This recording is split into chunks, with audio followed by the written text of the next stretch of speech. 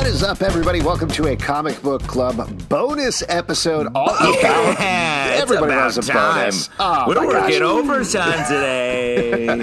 All about the Batman. I'm Alex. Yes, what? I'm Alex. We introduce each other at the top of the podcast. I'm Batman. I'm Justin. I'm Vengeance. And yes. Yeah, I'm the Knight. So we are going to be talking about the Batman just out in theaters. I'll get this out of the way. Big spoiler warning here. If you haven't seen the movie in theaters, don't listen to this yet. We're going to go full on spoilers other DC here. Stuff, you know? Full on review. I'm getting a little sense of what you thought about the movie already, Pete. Thank you for interrupting. But I'm trying to tell folks, if you don't want spoilers, turn this off now because we're going to get into it. But before we get into the specific plot stuff, again, I have a pretty fair sense what Pete thought here, but why don't we talk overview of what we thought about the movie? We should do a Doom Patrol podcast instead of this. All right, come on. Let's focus up here. I know we've worked a long day in the podcasting mine, but it's time to put it together for our overtime bonus. Yes. Why don't we start with Justin, since we haven't gotten a sense of his opinion first? Great choice. We all saw it in theaters because obviously it's not on streaming. Yep, you saw it last night. Justin went all the way to Atlanta to see it in theaters. So Best that's place some to real see a dedication. Yeah. Best place. Great. You get a big bucket of peaches, and then you just sit down at the movie and you eat the peaches while you're watching the movie. There's peaches Georgia everywhere peaches, down here. That's great. I actually went and saw it with the Georgia Peaches from A League of Their Own, which was Wow. really great to really see. Do they still play? They still got it? They're still down here. They're everywhere down here. You should come to Atlanta. It's a big League of Their Own. It's like a League of Their Own free theme park. Where do you stand on that? Do you think she dropped it on purpose? Okay, Pete, enough. Just I know you don't want to talk about this movie. Let's talk about it. Because if I tuned in for a Batman podcast, I would be going insane right now. Justin, what did you think of the movie? Alex is Alfreding us here, and I think he means business. Oh, man. I really liked a lot of the movie. I saw it at 9:45 here in Atlanta. If you're going to get into PM it, or AM? PM. Okay. After a 4-hour flight, and I'll tell you what, it was long. We walked out of this movie at 1 a.m. and I was like, I definitely took a couple micro naps during some of the later plot explanations. But I thought it was shot really well. I liked the new look, and I loved the way that Batman was in this movie. It felt like some Frank Miller era Batman. Oh, wow, really? You're going to direct put that from on page it? You're to going to screen. put that on it? It did. I like. He was sort of like. I agree that it was shot like. There was really moving shots, like the kiss Wait, moment. before you get into it, what time of just, day did you see it, Pete? What time of day did you see it? Why is that important? Oh, I don't know. You were talking about peaches for a while. I don't know. Well, I went to see it at 8:30 in the morning. I woke up 6:30, went out to the theater. Did not fall asleep the entire time. I was nice and fresh the entire movie. So I think that definitely, I do honestly think that probably affected my experience in a different way because it is a long movie, but it being the first thing I did out of the day, I was like, all right, I'm ready to go. And I felt good the entire time.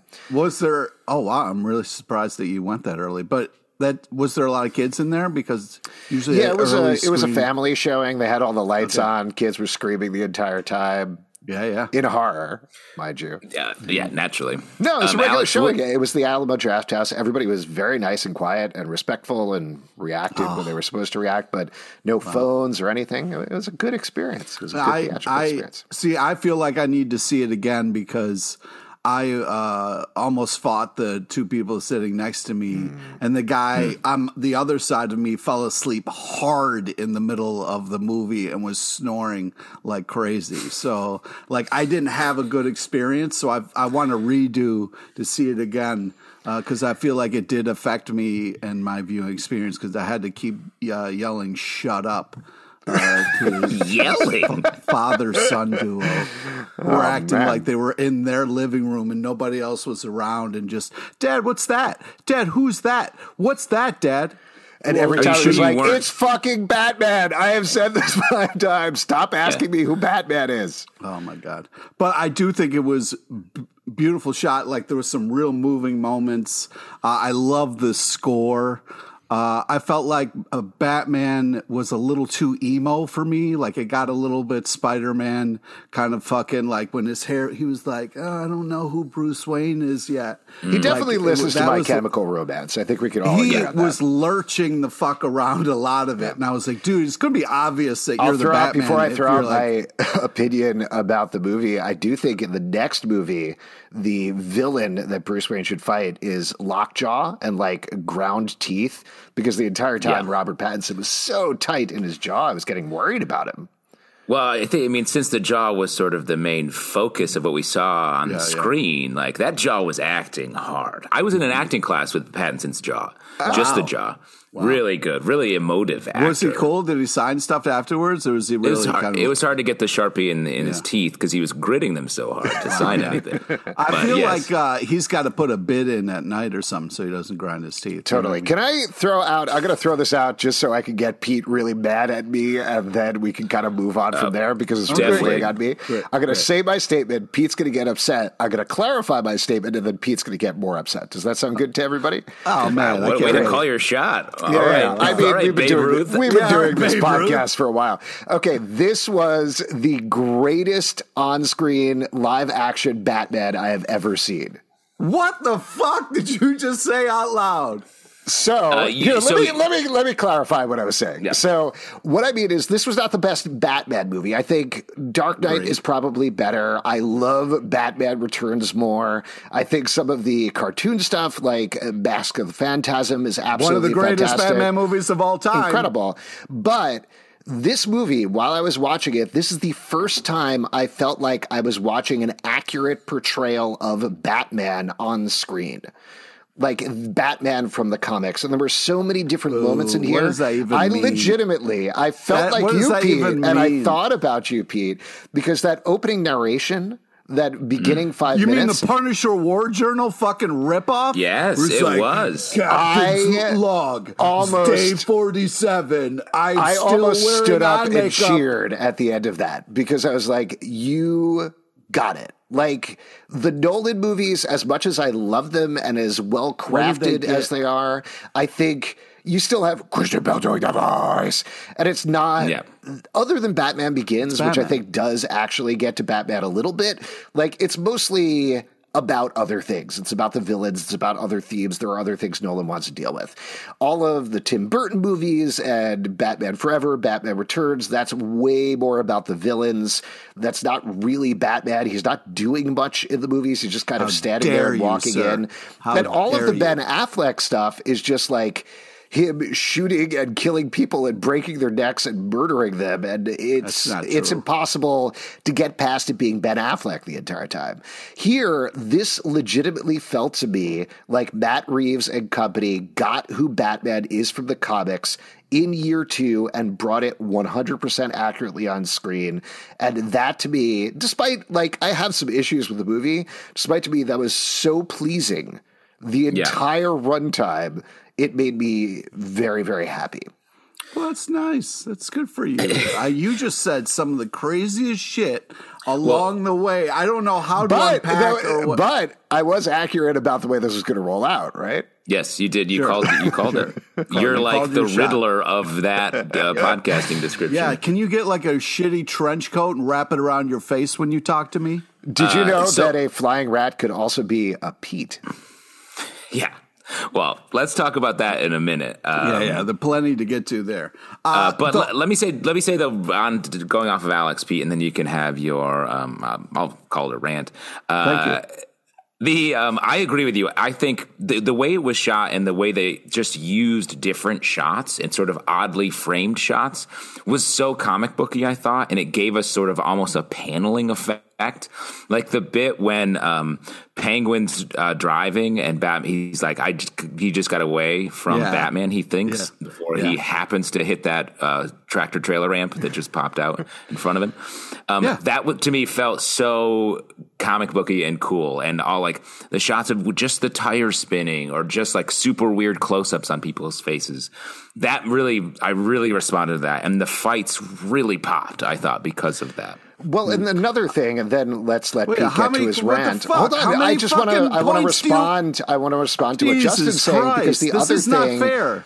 is I felt like you just went for a long time and said a bunch of crazy shit. And how Pete, long like, do we got to wait to fucking respond to it? Jesus you're Christ. Like one of those you're cars bring that up you new shit that I'm going to get angry about, and I have to go all the way back to that. All right, go ahead. You're like one of those cars that you keep pulling back across the floor, and it gets more and more tight and ready First to. off, your technically correct way of being like, this is a great movie. I hear what you're saying. Yes, this is an early Batman. This is not the perfect Batman. This is just somebody still trying to figure it out. Okay, great.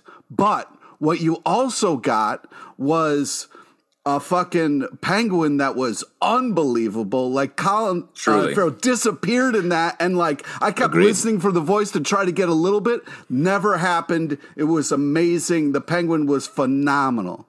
The Riddler was awful. Catwoman was great. The whole fucking time, Bruce was a complete asshole to Alfred. That was ridiculous. Alfred wakes up out of a coma and he's smirking next to him like, you piece of shit. You lied to me. Who the fuck are you? Maybe you saw the Jungle Book, because I'd be pretty mad too if I saw that guy in the hospital and I was like, this is a bad version of the movie Andy Serkis. But... also, Gordon was just... This is one of the wildest conversations we've ever had. Jeffrey Wright as Gordon was just unbelievable. Really great. I do... What? Yeah. Jeffrey Wright as Gordon, he spent the whole movie being like, hey, we got to get out of here. Did you see the mustache, though? A mustache was doing all the fucking work, man. Mustache, it was beautiful. You could look at a mustache in a photograph. This is a movie. And Jeffrey Wright as Commissioner Gordon was, it's like someone hit him with a sledgehammer before every scene. No he was way. like, dude, hey, if you're the commissioner of fucking Gotham, he's not. He's not.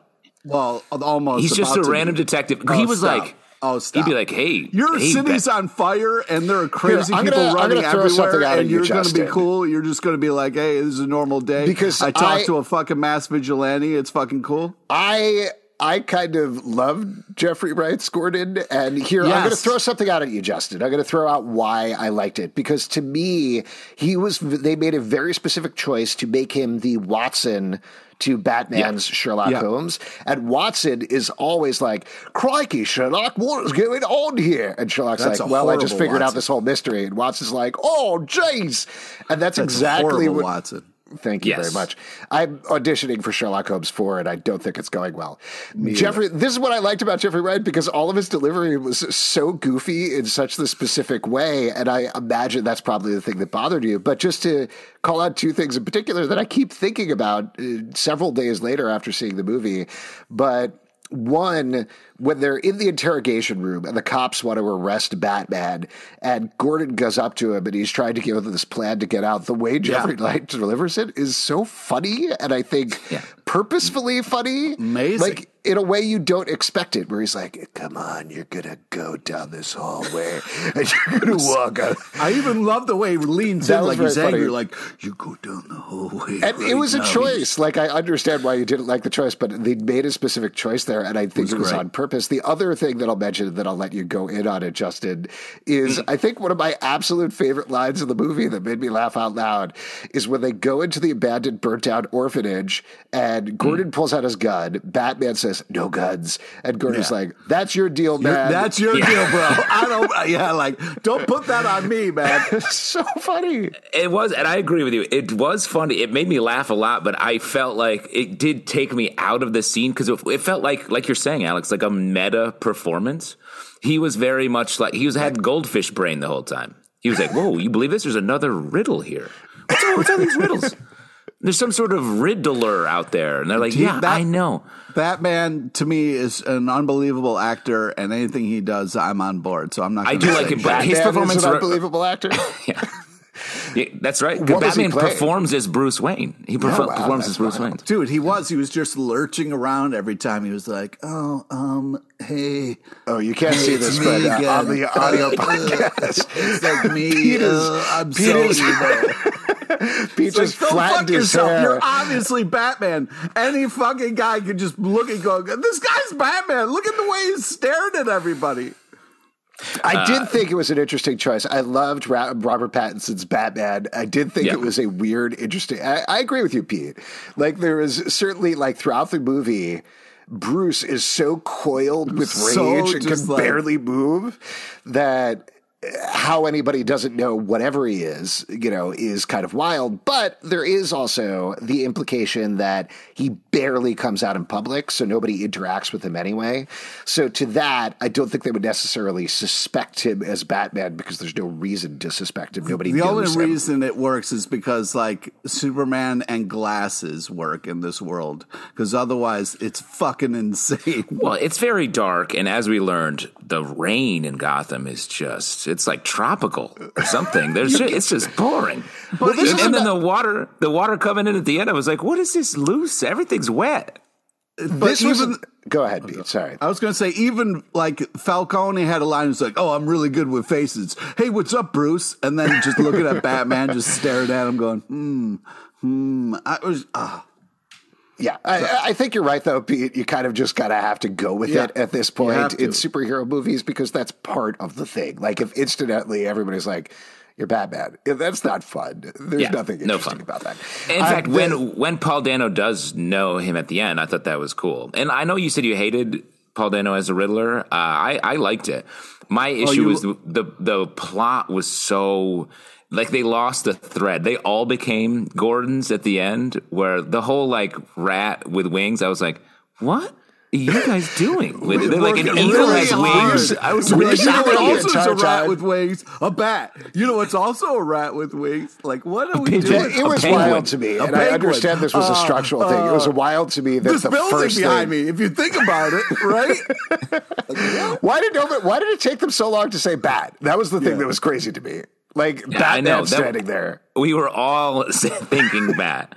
I mean, honestly, at that point, I was like, I wish he was the wordler, and we just had to figure out a one word of the day. Like, come on, give me I want to get back to the Riddler's plot in a second. The one thing that I wanted to say about the rain, and this is the part for me, this is like a quarter into the movie, I think, if I remember correctly, where it's sort of crisped in this idea that the stuff that I thought was funny on purpose. There's a news report when Bruce is in his Batcave that he's watching, I think it's the second murder or something like that. On the first television ever made, is that what you're talking about? Where it's this weird like blurred out kind of Yeah. But he's watching the news report and there's a news ticker going on the bottom, and I always look at the news ticker in case there's Easter eggs or whatever. And in this case, it was just weather reports. It was just different areas of Gotham or around Gotham, and every single part of the weather report was rainy, fog, heavy rain, clouds, rain, heavy. And that I was like, okay, this is the sort of thing they're doing, is they're putting in these things where it's not, don't get upset with me saying this, but like often the Marvel style of jokes will be stopping the movie to be like, whoa, get a look at this thing, or what's going on here? Like it's very sitcom-y often is what they lean on in a worst case scenario. But this, just let the stuff fly under the radar. And if you caught it, you caught it. And if you didn't, you didn't. And I think that is what worked for me about it.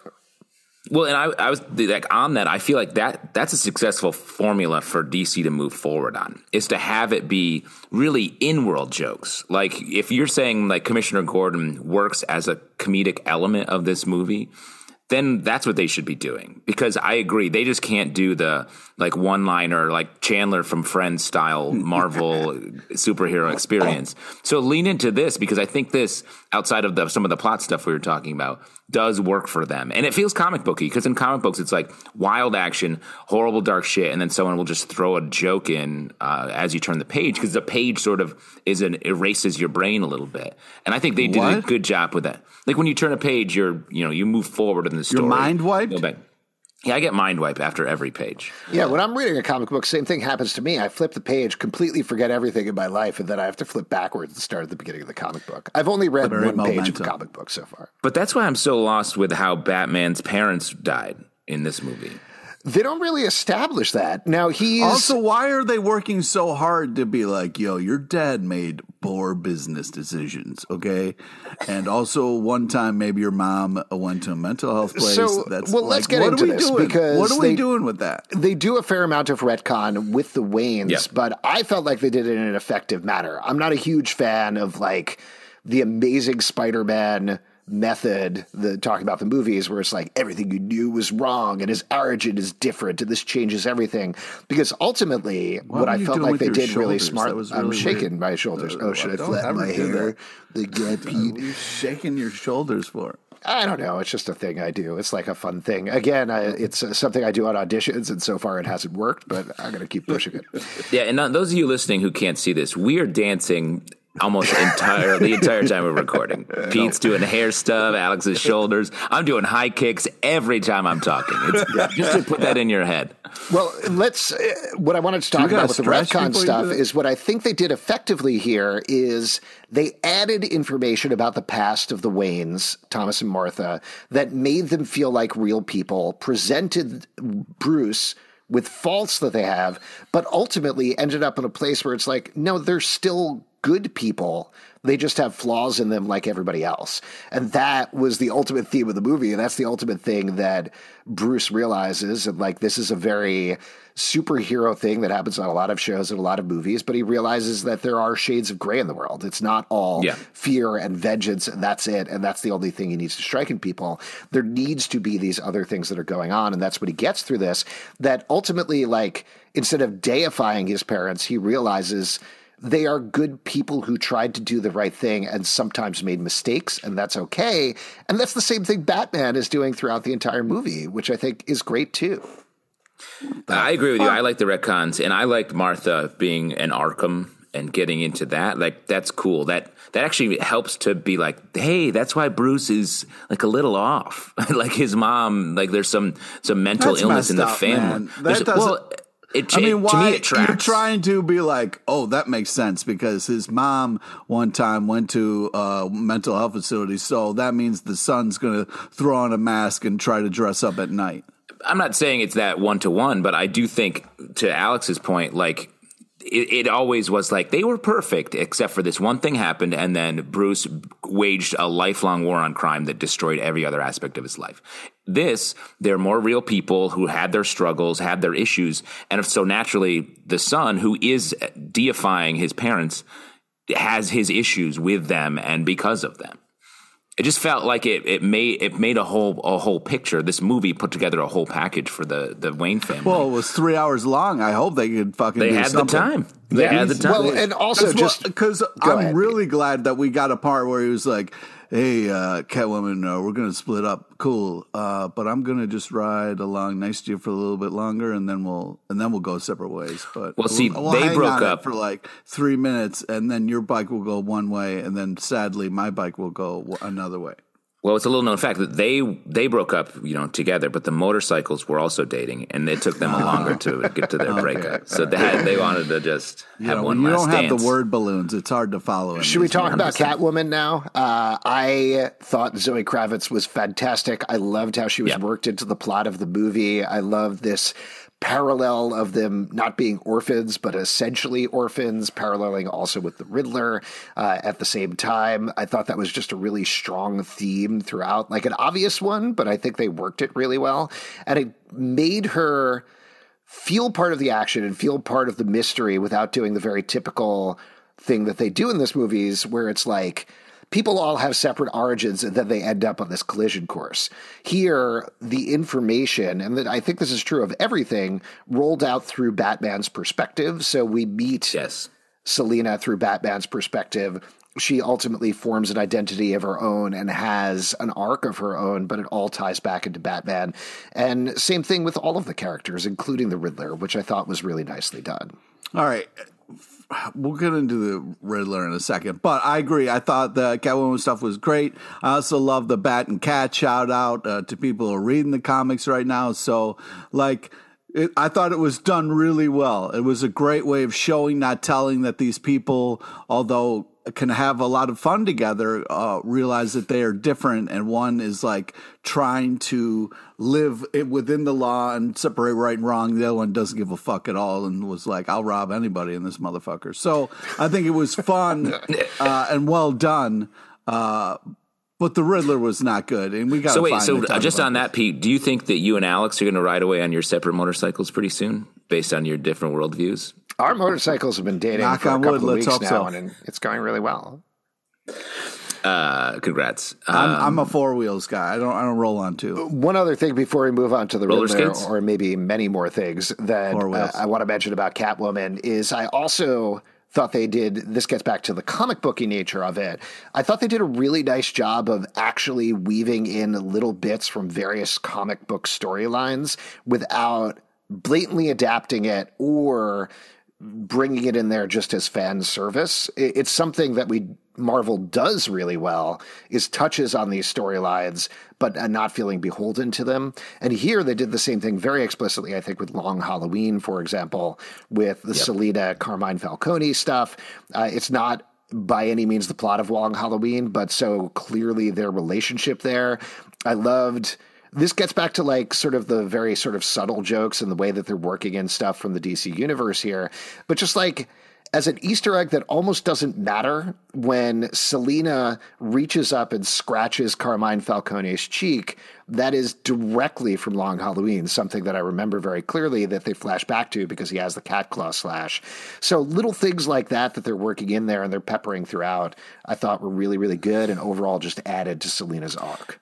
And I agree. And I really liked Zoe Kravitz in the role and thought it was handled smartly. It wasn't like aggressively about their romance, which I feel like other Batman movies and other Batman comics have made that mistake where it turns into this love affair where they're also like solving this crime without high stakes. It just feels a little bit too much all at once. This felt a little bit more like, oh, there's some chemistry there and they care about each other, but they have enough time to kiss a couple times. And then they're beating people up the rest of the time. So that was cool. And then on the comic book side of it, I thought we were almost setting up a No Man's Land at the end of this movie, which I much preferred that to the other thing that was set up at the end of this movie. Well, yeah, let's get to sequels and stuff in a second once we're done talking through everything. Pete, do you want to address the Riddler of it all? Yeah, like the fucking part where like he's just like he's got a part of his trench coat just it's like he had a bucket hat and just pulled it over his fucking face. Like this is not a good outfit. This is not. You're so mad at wardrobe and hair and makeup in this movie. I could be wrong, but isn't this very explicitly the costume that the real life Zodiac killer wore? Oh, Jesus Christ. No, I think so, because like there was a whole thing. I'm not totally familiar with the case, but I believe the Zodiac killer very explicitly like dressed as a supervillain, and that was the vibe that he was trying to give off. And so they based it on this. This movie is also partially based on Zodiac by David Fincher, so that's the call out there. It felt very referential to that movie and just the Zodiac Killer and all the ciphers. Real serial killers. Yo, shout out to my boy, the Zodiac Killer. No, dude, that's not shout cool. out to Chucky Batson. No, dude, who are you? You have a family, bro. What the fuck? I have 500 followers on that weird site that the Riddler's on. I hope your trench coat crew shows up and realizes shotgun. Alex is huge in the serial killer community. First of all, the cops being impressed that he had 500 followers was very funny. And then the follow-up of the video. Very specific thing he yelled during that moment. He has 500 followers. Might be important later, guys. Yeah, the Paul Dano's YouTube/Twitch streamer voice when he got it, he's like, hey guys, thanks so much. So funny. That made me laugh. Well, that one where it's like he just comes into the screen and then it's like part of him. I was like, oh my God, this guy's been alone in a room for too long. This is and weird. On that, because the convoluted nature of the Riddler plot by the end, I was like, so wait, you anticipated all of Batman's moves up until this point? Like the whole like bring him into the light. I was like, how? You had that set up that you were going to be there and that was naturally going to come there. I thought it was a little it doesn't make me think that person's smart. It makes me think that they guessed a little bit. Like it wasn't that Sherlock Holmes moment that I think they were pointing toward throughout. Because I actually liked that they struggled with it and weren't perfect every time. Like so many Riddler plots, or like Batman's like, got it, and just has the answer. I'm like, that's so it's very hard to keep doing that over and again. But I so that part was a little convoluted and a little convenient for me from a writing perspective. But when the 500 guys showed up, all dressed like him, and then we had the vengeance moment, like who can buy that kind of trench coat and do that? That's how you track them. Follow the trench coat. Follow the money. There was a thing in there. There was on the site. There was a whole thing about army surplus, and they had a link there that clearly those guys were buying this stuff. Well, and that felt very, very alt-right there. And like, I thought that was a reference, sort of our current cultural reference that was done well, effectively, without being too heavy-handed with it. And then putting it back on Batman with the vengeance line from the guy at the end, I thought was great. That caught me off guard as like, oh, smart. He's contributing to this culture, and he needs to be a different thing for Gotham. He doesn't need to be... At the beginning, he's like, I scare the shit out of criminals, but I don't even have to be there and they're scared. Right. And then he's like, maybe I should show up and help people a little bit rather than just scaring everybody. I thought that was a great transformation for Batman and something that they just showed us and didn't explicitly tell us. Yeah, because it went from like, I'm fighting to I'm going to put this red flare in the air and then help people get across the swamp walk. Yeah, the swamp walk shot was gorgeous. That was a beautiful shot. Yeah, you could tell everybody was like that was like, hey, you guys got to stick around and see the shot that I'm going to do in the dark. It's going to be unbelievable. Like, you got to see it. Yeah. The Riddler knew that.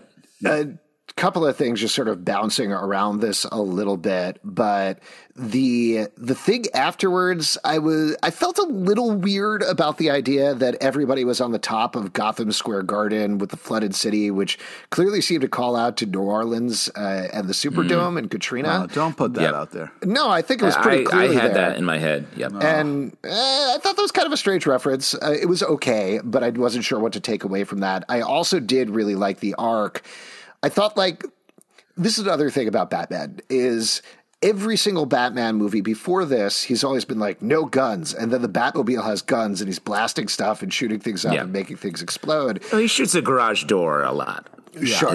But this was a Batman that like felt true to the comics, legitimately had the no guns rule. So you started from a place of like, I like the action in that first scene. Even though he's being brutal, you can see him sort of pulling back his punches as he's hitting people. Yeah. Like he's being brutal to the point that he feels he needs to be brutal rather than going past that. So it's almost a small arc that he goes on from the beginning to the end where he realizes going from fear to hope. That's what he does. But ultimately, his methods are going to stay the same. He just needs to change the way that he's doing it internally. So I really like that quite a bit. And I feel like just one sec, Pete, and then it's yours. I think so many other Batman movies, maybe all of them, it's like he's like, well, solved. I beat those villains. Now back to hell, into darkness. And I was like, to have it be different in this movie, I was like, yes, he's changed a little bit rather than just like walking back to the guano cave and getting into his mess. Nice Ace Ventura reference. I appreciate it. All right, so first off,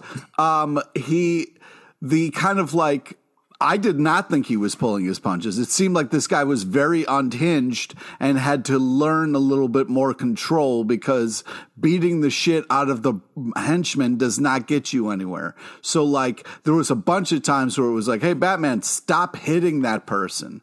And he even hit Gordon. Gordon's like, you didn't pull your punch. He was like, I was pulling my punch. Okay, kind of funny. But like the whole point is he hasn't learned to do that yet. I do like where he started to where he got, and there's the whole this growing thing. But what I'm confused about is where's the fucking ninja training? Because this guy's walking right down the middle of the hallway, fucking just punching people. There is no using the shadow. There's no I'm born in darkness. Okay, I hope that comes later because this is kind of like year one Batman. Okay, I guess, but it was like it's year two, just to clarify. Okay, yeah, like very specifically. Two. And but I understand what you're saying, Pete, and I think that's a fair point. But at the same time, the just the audio of every time he came in with the boots thuming on the floor, I thought was so cool. A lot of boots shots, a lot of heavy boot shots. There was like that person who was killed. They were really focused on her boots. And then it was like Batman's I think what they did, I've got these clunky big boots, these some shit kickers. No. I think what they did, and this comes down to the score as well, is I think they looked at him a little more as like a Western gunslinger. Like that's what I kind of got there from the twang of the guitars that Michael Giacchino. I think it's Giacchino. I don't know though. Actually, now that you say that, whatever his name is, amazing musical artist. But I think like there was a little bit of a sense of Western, and that's why you got him coming out of the shadows there, walking like that with the boots and everything. But I think that's a fair point. At the same time, they were very clear that he's not great at everything. I loved when he jumps off the building, when he does that dive off the building. Oh, that whole thing was like so cool. Scary. That was awesome. And then when he gets caught on the bridge and slams into the car. Great though. So well done. I just love that moment. And it was so smart to be like, he's very cool. He's Batman, but he still has a bunch to do before he becomes like ultimate style Batman. And this was he was heavy. The boots were heavy. Like he felt thick. He felt like he took so many hits. He took so many bullets. Like he was like a piece of iron. And I actually like that a little bit better than sort of the ninja, like, dancing between the raindrops. Don't take away part of his fucking. I'm not taking it away, story. but we also did that with Batman Begins and all that. So like, I'm comfortable moving into this little more hard-boiled Western noir influence, like detective story Batman for this new run of probably 3 movies. What's upsetting is you're taking away like the animated series, The Mask of the Phantasm, when you say those horrible things away, because that leaned heavily on his ninja kind of like learnings and upbringings, which I think is something that is important for the Batman character. So for you to kind of brush that aside is a little upsetting. Not brushing it aside. I'm saying, hey, let's get a couple other stories in here. And if you want the ninja thing, you can go back and watch any of the things you just did, or go watch like a ninja dance or whatever you want. You have a lot of freedom. But also, wait, I'm sorry. Where can I watch ninja dances? I would love to see a ninja dance. Ninja that sounds prom? amazing. Who are you going to ninja prom with? Oh my god! They also had a shout out to that though. That was the very first ninja shot prom of the movie. Shout out? Yeah, Ninja Prom got a shout out. Batman came out and was like, Ninja Prom, dance. No, the shot of the mayor's kid. He was dressed as a ninja. He's playing, he's a red ninja in the shot as the Riddler's watching him. So I think like that shot obviously is supposed to make you think, oh, okay, this is Bruce. This is young Bruce. They're about to go see, I assume, the first G.I. Joe in theaters or something like that, and that his parents will be killed outside. But then it turns out to be somebody else. But it's also a shout out to like, yeah, we know this origin happened. We're moving past that. But it was a weird coincidence where it was like 20 years ago to this day, we have another orphan kid. And it was like pretty random. And I was just like, whoa, that's kind of coincidence there. Yeah, orphans usually never happen on the same day. 20 years ago to the day? Here's the thing. There are new orphans made almost every day of the week. Man. Pete. So for the price of a cup of coffee, you could. I'm gonna throw something out. Just overall thought about the movie, and you were mentioning that you really liked the vengeance line. I agree. I thought seriously, that was really you nice. guys. The Riddler didn't bother you. That fucking no, I like the Riddler. I knew what to expect going in. I thought the performance was good. Yeah, Paul Dano was good. And I didn't mind the costume. I thought was fine. I really? The references were I was fine with it. Here was my big problem is I felt like it went on one act too long. And what I mean by that is when they got to the Riddler's apartment, that to me, that was the end of the movie. I was actually impressed. I was like, oh, maybe they're actually going to end this here. They've unraveled this mystery. We'll have 1 or 2 more scenes wrapping it up. This is great. And then we got the seawall exploding and the big action sequence. And it kind of lost me a little bit because it felt like we've already wrapped up the main conflict between the Riddler and Batman. And this just feels like we got to go out big because it's a Hollywood movie. We have to have this big action sequence. We have to have the final battle between Batman and an electrical box and really see how that comes out at the end there. But he got electrocuted. Yeah, he could have got. I thought he was like killing himself. And I understood the point of dude, it. What are you jumping into that water for? I'm pretty sure it's electrocuted. I understood the point of it. I understood why it was there. I understood why they felt it needed to be there, but that was nowhere near as interesting to me as the other 2.5 hours before or whatever happened. Well, I think it's funny that you bring up that apartment because it was an important part where Batman was like, oh yeah, this murder weapon is also what common folk use to pull up carpet. Oh, I didn't know that tool. I thought it was just to murder people. And then someone who was actually... And then he barely pulls up the carpet, mind you. He's like, little piece of wood, carpet up. And then he was like, I like how they didn't notice the blinking lights. At first, they were like, okay, this is a map. And then they go back to the thing, and it's like, the blinking lights are the explosions. What? Let's look back. Oh, there are blinking lights. As regular Joes, how many carpet yankers do you have just right at hand right now? I got to get a new carpet yanker because I'm constantly yanking my carpets. Yeah, my carpets need a yanking. All right, guys. Should we talk about? Go ahead. Well, just one last thing on the being tired, literally being tired during this movie. I agree the narrative, because it did come to completion, and they were like, one more thing. I think if they flipped them and had the Riddler reveal this thing, maybe right as they're catching him, or sort of did combine the scenes a little bit, it would have worked way better, because having the Riddler being at Arkham already and just like sort of laughing and being mad, literally looking up the window to see the action happening, I was like, what? It just felt like, yes, the movie had ended and this character was still in the theater watching Batman fight other stuff. Yeah. Well, let's talk about future stuff, because obviously the big thing that we haven't mentioned here is a tease towards the end in Arkham Asylum, where Riddler realizes his plot has not been foiled because he actually won. It was completely successful, I guess, except for killing the mayor. But otherwise, everything really Justin brought that up, that scene, for a second. And so during the kind of Riddler monologue in Arkham, we get the fact that Bruce Wayne was the key, but he doesn't know Bruce Wayne is Batman. Like, it was this interesting way that he was like, Bruce Wayne, and then was talking about him like he wasn't there, and then kind of Batman got to relax and be like, oh, he doesn't know it's me. I thought that was a well done kind of moment. Yeah, I agree. It's ridiculous that he doesn't know that he's Bruce Wayne, per what we were talking about earlier. But yes, I thought it was well played. That was it was an interesting way to kind of like have us all think he knew, but then, you know what I mean? I thought it was cool. So we do get that extra scene at the end there with the Riddler when he realizes that Batman has foiled his plot, and he's really upset about it. And he starts talking to another inmate who has a very particular laugh to him. This was annoying. Fully agree.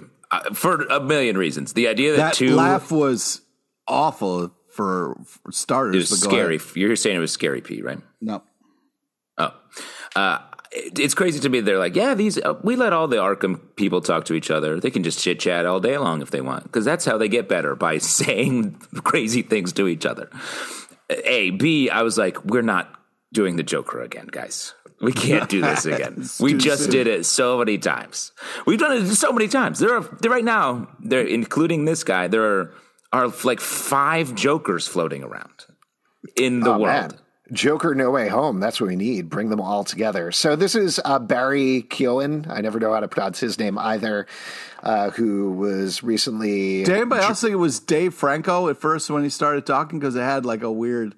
I was like, is that Dave Franco doing the Joker? Hot off of the after party? No, it was Barry Keoghan. And the idea here... So I thought this was interesting, and honestly would have made me like this scene better, because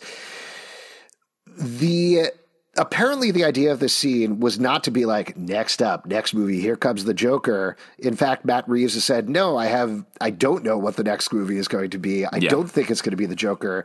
The implication here was more that initially they took out that scene, showed it to people, and people were like, what a happy ending for Batman and Catwoman at the end here. And they were like, oh, hold on a second. We got to put that in to give this implication that, no, there's always going to be villainy in Gotham. Everything is always going to be bad. And that's why they put that in there.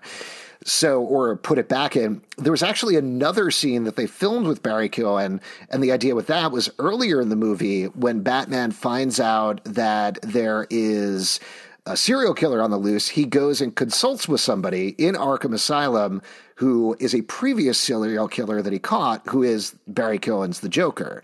So apparently the way that was filmed, it was like very out of focus, but also very like Hannibal Lecter, Clarice Starling type thing. And so there were both of these scenes in there to do parallel. They cut it out because I guess it was impeding the flow of the movie in a different way. But to me, I almost wish 3.5 hours. They only had 3 hours. Yeah, but there's a way that like I almost wish that was in there earlier, because I think that would have justified more that scene in the end, rather than feeling like the opposite of what they wanted it to feel like, which Matt Reeves has explicitly said, it's not a Marvel style, here's the next movie tease. It was more just the overall fabric of Gotham. Right. Well, but I mean, like, you're going to get that because of where it was and what it was. So, like, and I was also like, just choose another villain. The Batman's whole thing is having a great bunch of villains that we could. If you want, yeah, just. What's a good villain we could have seen here instead of Joker? There was a brief moment just because of what we saw of his face that I thought maybe it was actually Two-Face. Yeah, I thought maybe it was going to be Two-Face, and then he said the thing about Clown, and I was like, oh boy, here we go. Yeah, I agree. I thought it was Two-Face, and I was sort of fine with that, but I was like, no, we just did Two-Face as well. So like let's get Black Mask in there, or it was specifically a shout out to the scene from Long Halloween with Calendar Man, right? Mm-hmm. Like, because isn't it Calendar Man and I'm forgetting who it is. I don't think it's Riddler. It might be the two of them talking in Arkham Asylum. I think it is Riddler. It might be Riddler. Yeah. But yeah, there's a ton of different villains you can get. You don't have to keep going to the same well. You know what I'm saying, Justin? I understand the impulse there, but it was a bummer. Yes, go ahead, Pete. There are two more things I kind of want to talk about. There was this interesting setup that they kept saying of like, oh, if Gotham finds out, they'll explode. Oh, this will tear Gotham to shreds. Like, seriously? You think finding out that cops are dirty and Gotham is really going to make this fucking town lose its mind? There's mass vigilantes. There's a penguin guy. There's a fucking Catwoman. I don't think that's going to be like, oh, the cops are corrupt. Whoa, Gotham, look out. Like, that was not a big enough reveal for me to be like. Well, I think the reveal, the ultimate plot, and maybe I have this wrong, is the idea that it's not about the cops being dirty. It's about Carmine Falcone runs everything. There is no mayoral waste, this one thing that is giving people hope. There is no renewal fund, again, the thing that has been giving the people of Gotham hope. Ultimately, it's all Carmine Falcone. Like, that's the secret there at the end of it that is going to tear it apart, because it's going to tear out, like, that one remaining shred of hope that the city has left. And ultimately, they take down Carmine Falcone. It is revealed, but they get that new hope that they can hook on Batman at the end there. And I feel like that's probably the whole idea. Okay. And then it just brings me to my last question. I mean, the poor people of Gotham, I mean, after all that they have been through, like, why would you stay? Like, the rent's got to be crazy cheap, right? I mean, that's got to be the only reason. I mean, you've been gassed. You had to, like, decide which fairy was going to die. I mean, you turned into different kinds of animals. I mean, at one point, do you say, hey... Turned into different kinds of animals? Different animals. Yeah, I mean, like, Gotham's been through a lot. Like, why would you still stay in Gotham? I mean, this is a perennial question, and I think it's the same exact thing as how does nobody know that Bruce Wayne is Batman? If there was nobody living in the city, it would not be a lot of fun. Yeah. Not a lot of crimes or people here. Just driving around again. Something? Nope, no banks, no money. Sorry. Yes, I think maybe people just love the rain. Alfred, we didn't talk about Alfred in this movie. Sure. Obviously, Pete is always in the tank for Alfred. I think this Alfred was influenced by Gotham, the TV show, I thought. It's the first Alfred that I was like, oh, this dude could wreck some shop. This dude looks, and he was contributing. He was very similar to Sean Pertwee's Alfred on Gotham, and I think that was fine. I think Andy Serkis was clearly muting it down quite a bit. I didn't really feel like he was Alfred necessarily, but it was all right. I was good with him. He was more like Chris Christopherson in the Blade movies. Yeah. Okay. Well, first off, don't even bring up that whole thing. Jesus Christ, it's going to get me all teary-eyed. But secondly, it was... trigger that makes you cry instantly. Listen up, fans. You want to make Pete cry in person? Just say the name of a foolish name, Chris Christopherson. Oh, come on, a name man. that has two Chris's in it. Man. It's got two Chris's in it. You double down on the Chris. You believe in Chris or not? Well, then you double down. Anyways, yeah, Pistofferson. My point being, Alfred was kind of a non-factor in this movie, and was just constantly shit upon by Bruce, and Alfred had a very touching kind of monologue a little bit after he got over the initial Bruce being a complete dick to him once he woke up out of a coma. But it was a very touching thing and reminded me very much of some of the comic stuff that we got. Well, I thought it was funny that he was like, "It's my job. It was my job to protect them." I was like, "You're the butler. It was your job to prepare tiny sandwiches." Oh, come on, man. I mean, he's a butler but he has a bodyguard point. He was more aspirations. age appropriate than a kid to jump in front of a bullet. You know what I mean? But he was the most appropriate to carry a drink on a silver tray to the party. Yeah, and those silver trays can block bullets. Another couple of quick moments, and then we should probably talk about future stuff, what we see potentially happening in a sequel, as well as there's a couple of spin-off series in the works. I just want to reiterate what Pete said earlier. I thought Colin Farrell was fantastic as the Penguin. So good. And so excited for that series. There were a lot of things in this movie that watching the trailers, I was like, I'm not looking forward to this. This looks stupid. Like, for example, Colin Farrell's Penguin. And it ended up being one of my favorite parts of the movie, which I was really surprised about. Or I'd read this thing from Matt Reeves where he talked about the Batmobile. And he said he was inspired by Christine in the movie, and he wants it to be scary, like really horrifying. Yeah. And I was like, that sounds stupid too. And then when it happened in the movie, it was awesome. When the Batmobile came out and Penguin was looking terrified, I thought that was great. Yeah, but can we talk about that when we first saw it, though? Like when we first saw the Batmobile, there's this shot where it's like, and then stops moving. And for a second, I thought, like, oh, did the Batmobile die? Did it lose a wheel? Down? Yeah, is it okay? But then everything's fine. Didn't you think that weird stop-start thing was kind of a weird thing to have with the car? Yes, but I think that, to me, that pointed to it's year 2. He built this car. It's there's too much fire coming out of it in random places, and so it breaks down a little bit. Okay. I will say, when the car shows up and everyone's like, yikes, I was like, yeah? Criminals are scared of this car? The car's coming to get you? I liked it. I thought the way that was. I understand what you're saying, but I think the way the scene played out really worked for me. So I thought that was fun. I loved the action that the car then happened. I thought that was a lot of fun to see. I also really liked the bit at the Penguin's door at Club 40.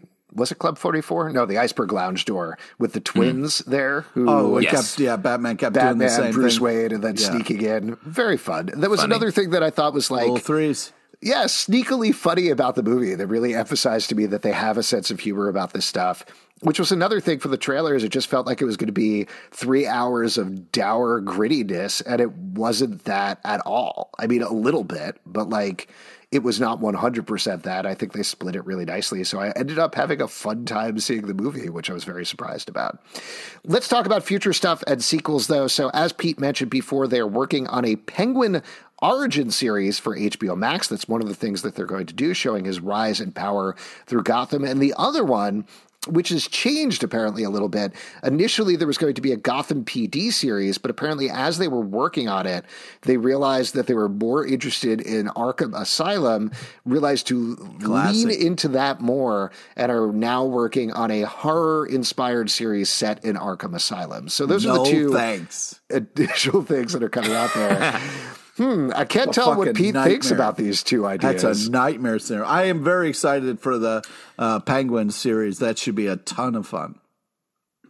Yes, that's going to be cool. I wonder how much sort of superhero stuff it'll be. It feels like it could just be like a gritty crime story, like 6 episodes or however many it is. Like, that's awesome. Yeah, that's what I kind of hope for both of these things, is they are like very tight 6-episode series, almost aping the Marvel style there in terms of what they're doing on TV. What they did with Peacemaker, that was great. It was 8 episodes. It was a lot of fun. Yeah, something like that. Like, it doesn't need to be 22 episodes, is I think the point. Just something that tells a nice, tight, focused story in the city. Because honestly, after the movie, I am excited to see more. Another one that I think would be really interesting, and I wonder if they're going to spin off into another movie. It'll be a Batman sequel, or it'll be a series of its own. It felt like a pretty specific tease to have Catwoman saying, "I'm heading to Bloodhaven." Bloodhaven, yeah. Which is a city with a whole crime thing of its own. Nightwing usually operates there. What do you think? What's next for Catwoman in particular? She's just, she's like, oh, you weren't really feeling this, Batman? Well, go, maybe Nightwing will make you a little jealous. Maybe I hang out with Nightwing a little bit. You're like, hey, what's going on? I thought maybe we had a thing. You know what I mean? I think that to me felt less like a series and more like, if you want me, come find me in the next feature film coming from Matt Reeves. Yeah. That's where I live now. I live in the sequel of this film. Ooh, if you want to come meet me there. Well, but I said this, No Man's Land would be a great choice. So it was more environmental with maybe some smaller criminals. Maybe a No Man's Land combined with a Court of Owls thing could be cool. Getting into more Gotham history and dealing with a disaster. That's the kind of stuff I would want to see, as opposed to another Joker or Two-Face situation coming out. Yeah. I mean, I mentioned this earlier, but I think this is one of, if not the first DC movie that has taken the correct lessons from Marvel, which is pick and choose what you want from the storylines and ignore the rest. Like, we didn't really talk about it here, but this also uses Hush. Like, it takes little pieces of the Hush storyline and then ignores mostly everything from the comic, which frankly is fine. That's not a problem. Agreed. I was like, when they started getting to it, I was like, how are they going to try to do all this? And then they just didn't. It was such a dream. But they could do it the same way. Like you're saying, there's No Man's Land stuff that they could take. They already kind of did No Man's Land in Dark Knight Rises a little bit, with the bridges being cut off and the city cut off. They also did it on Gotham, but like, there's elements that you could take there and throw in. I think, like you said, Court of Owls.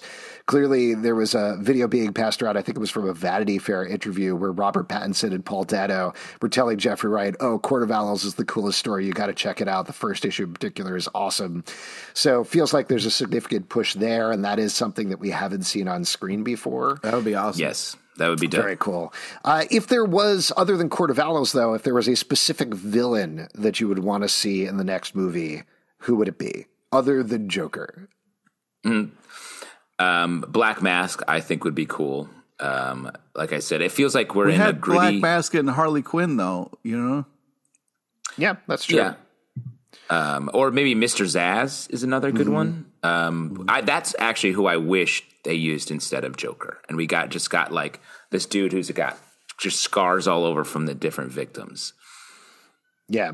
Yeah, I wonder what they could do. I mean, they could continue to move through from Long Halloween to like Dark Victory, and maybe even do like the Catwoman and Robe thing. I'm forgetting what the exact name of that is. But there's so many different things that they could pull on that haven't been done before. Whatever it is, 80 years of stories. Yeah, I'm very excited for whatever the next movie is going to be, because I thought this was a blast. Going thematically off the amount of pure firebomb explosions in this movie, maybe like Firefly, I think could be a cool like. Well, he's going to be Brendan Fraser is doing Firefly and Batwoman. Not to keep shooting down every single one of your ideas, Justin. Well, no, everything's the lunch is being eaten. Yeah, it sure is. What about just Commissioner Gordon, like finally learning what Batman is a Batman, just having that really hit him at some point over the course of the next I've 3 hours it out. right there. You're Batman. See? Case closed. How are they going to... if he's just a beat cop, in the next movie he's going to be promoted to being commissioner? Everybody else is dead at this point. Yeah, exactly. Who else are you going to promote? Yeah, I just want to see Commissioner Gordon's funny adventures in Gotham, where he's trying to figure out papers and tripping and falling on stuff, bonking his head like a Mr. Bean. Man. It's going to be great. Batman, I'm in danger. This little knob on the door, I can't figure out how to get through it. Can you please come help me? All right, folks, let us know what you thought of The Batman. You can always hit us up on Twitter at Comic Book Live, or we do a live show every Tuesday night at 7 p.m. to Crowdcast and YouTube coming out. We'd love to chat with you about it there. Also, you can support the show at patreon.com/Comic Book Club, iTunes, Android, Spotify, Stitcher, or the app of your choice to subscribe and listen to the show. As I mentioned, at Comic Book Live on Twitter, comicbookclublive.com. For this podcast and many more, until next time, I'm Vengeance. Good night. What? You? Join Alex, Justin, and Tony Bucket. Every Tuesday night, once a week, that blows your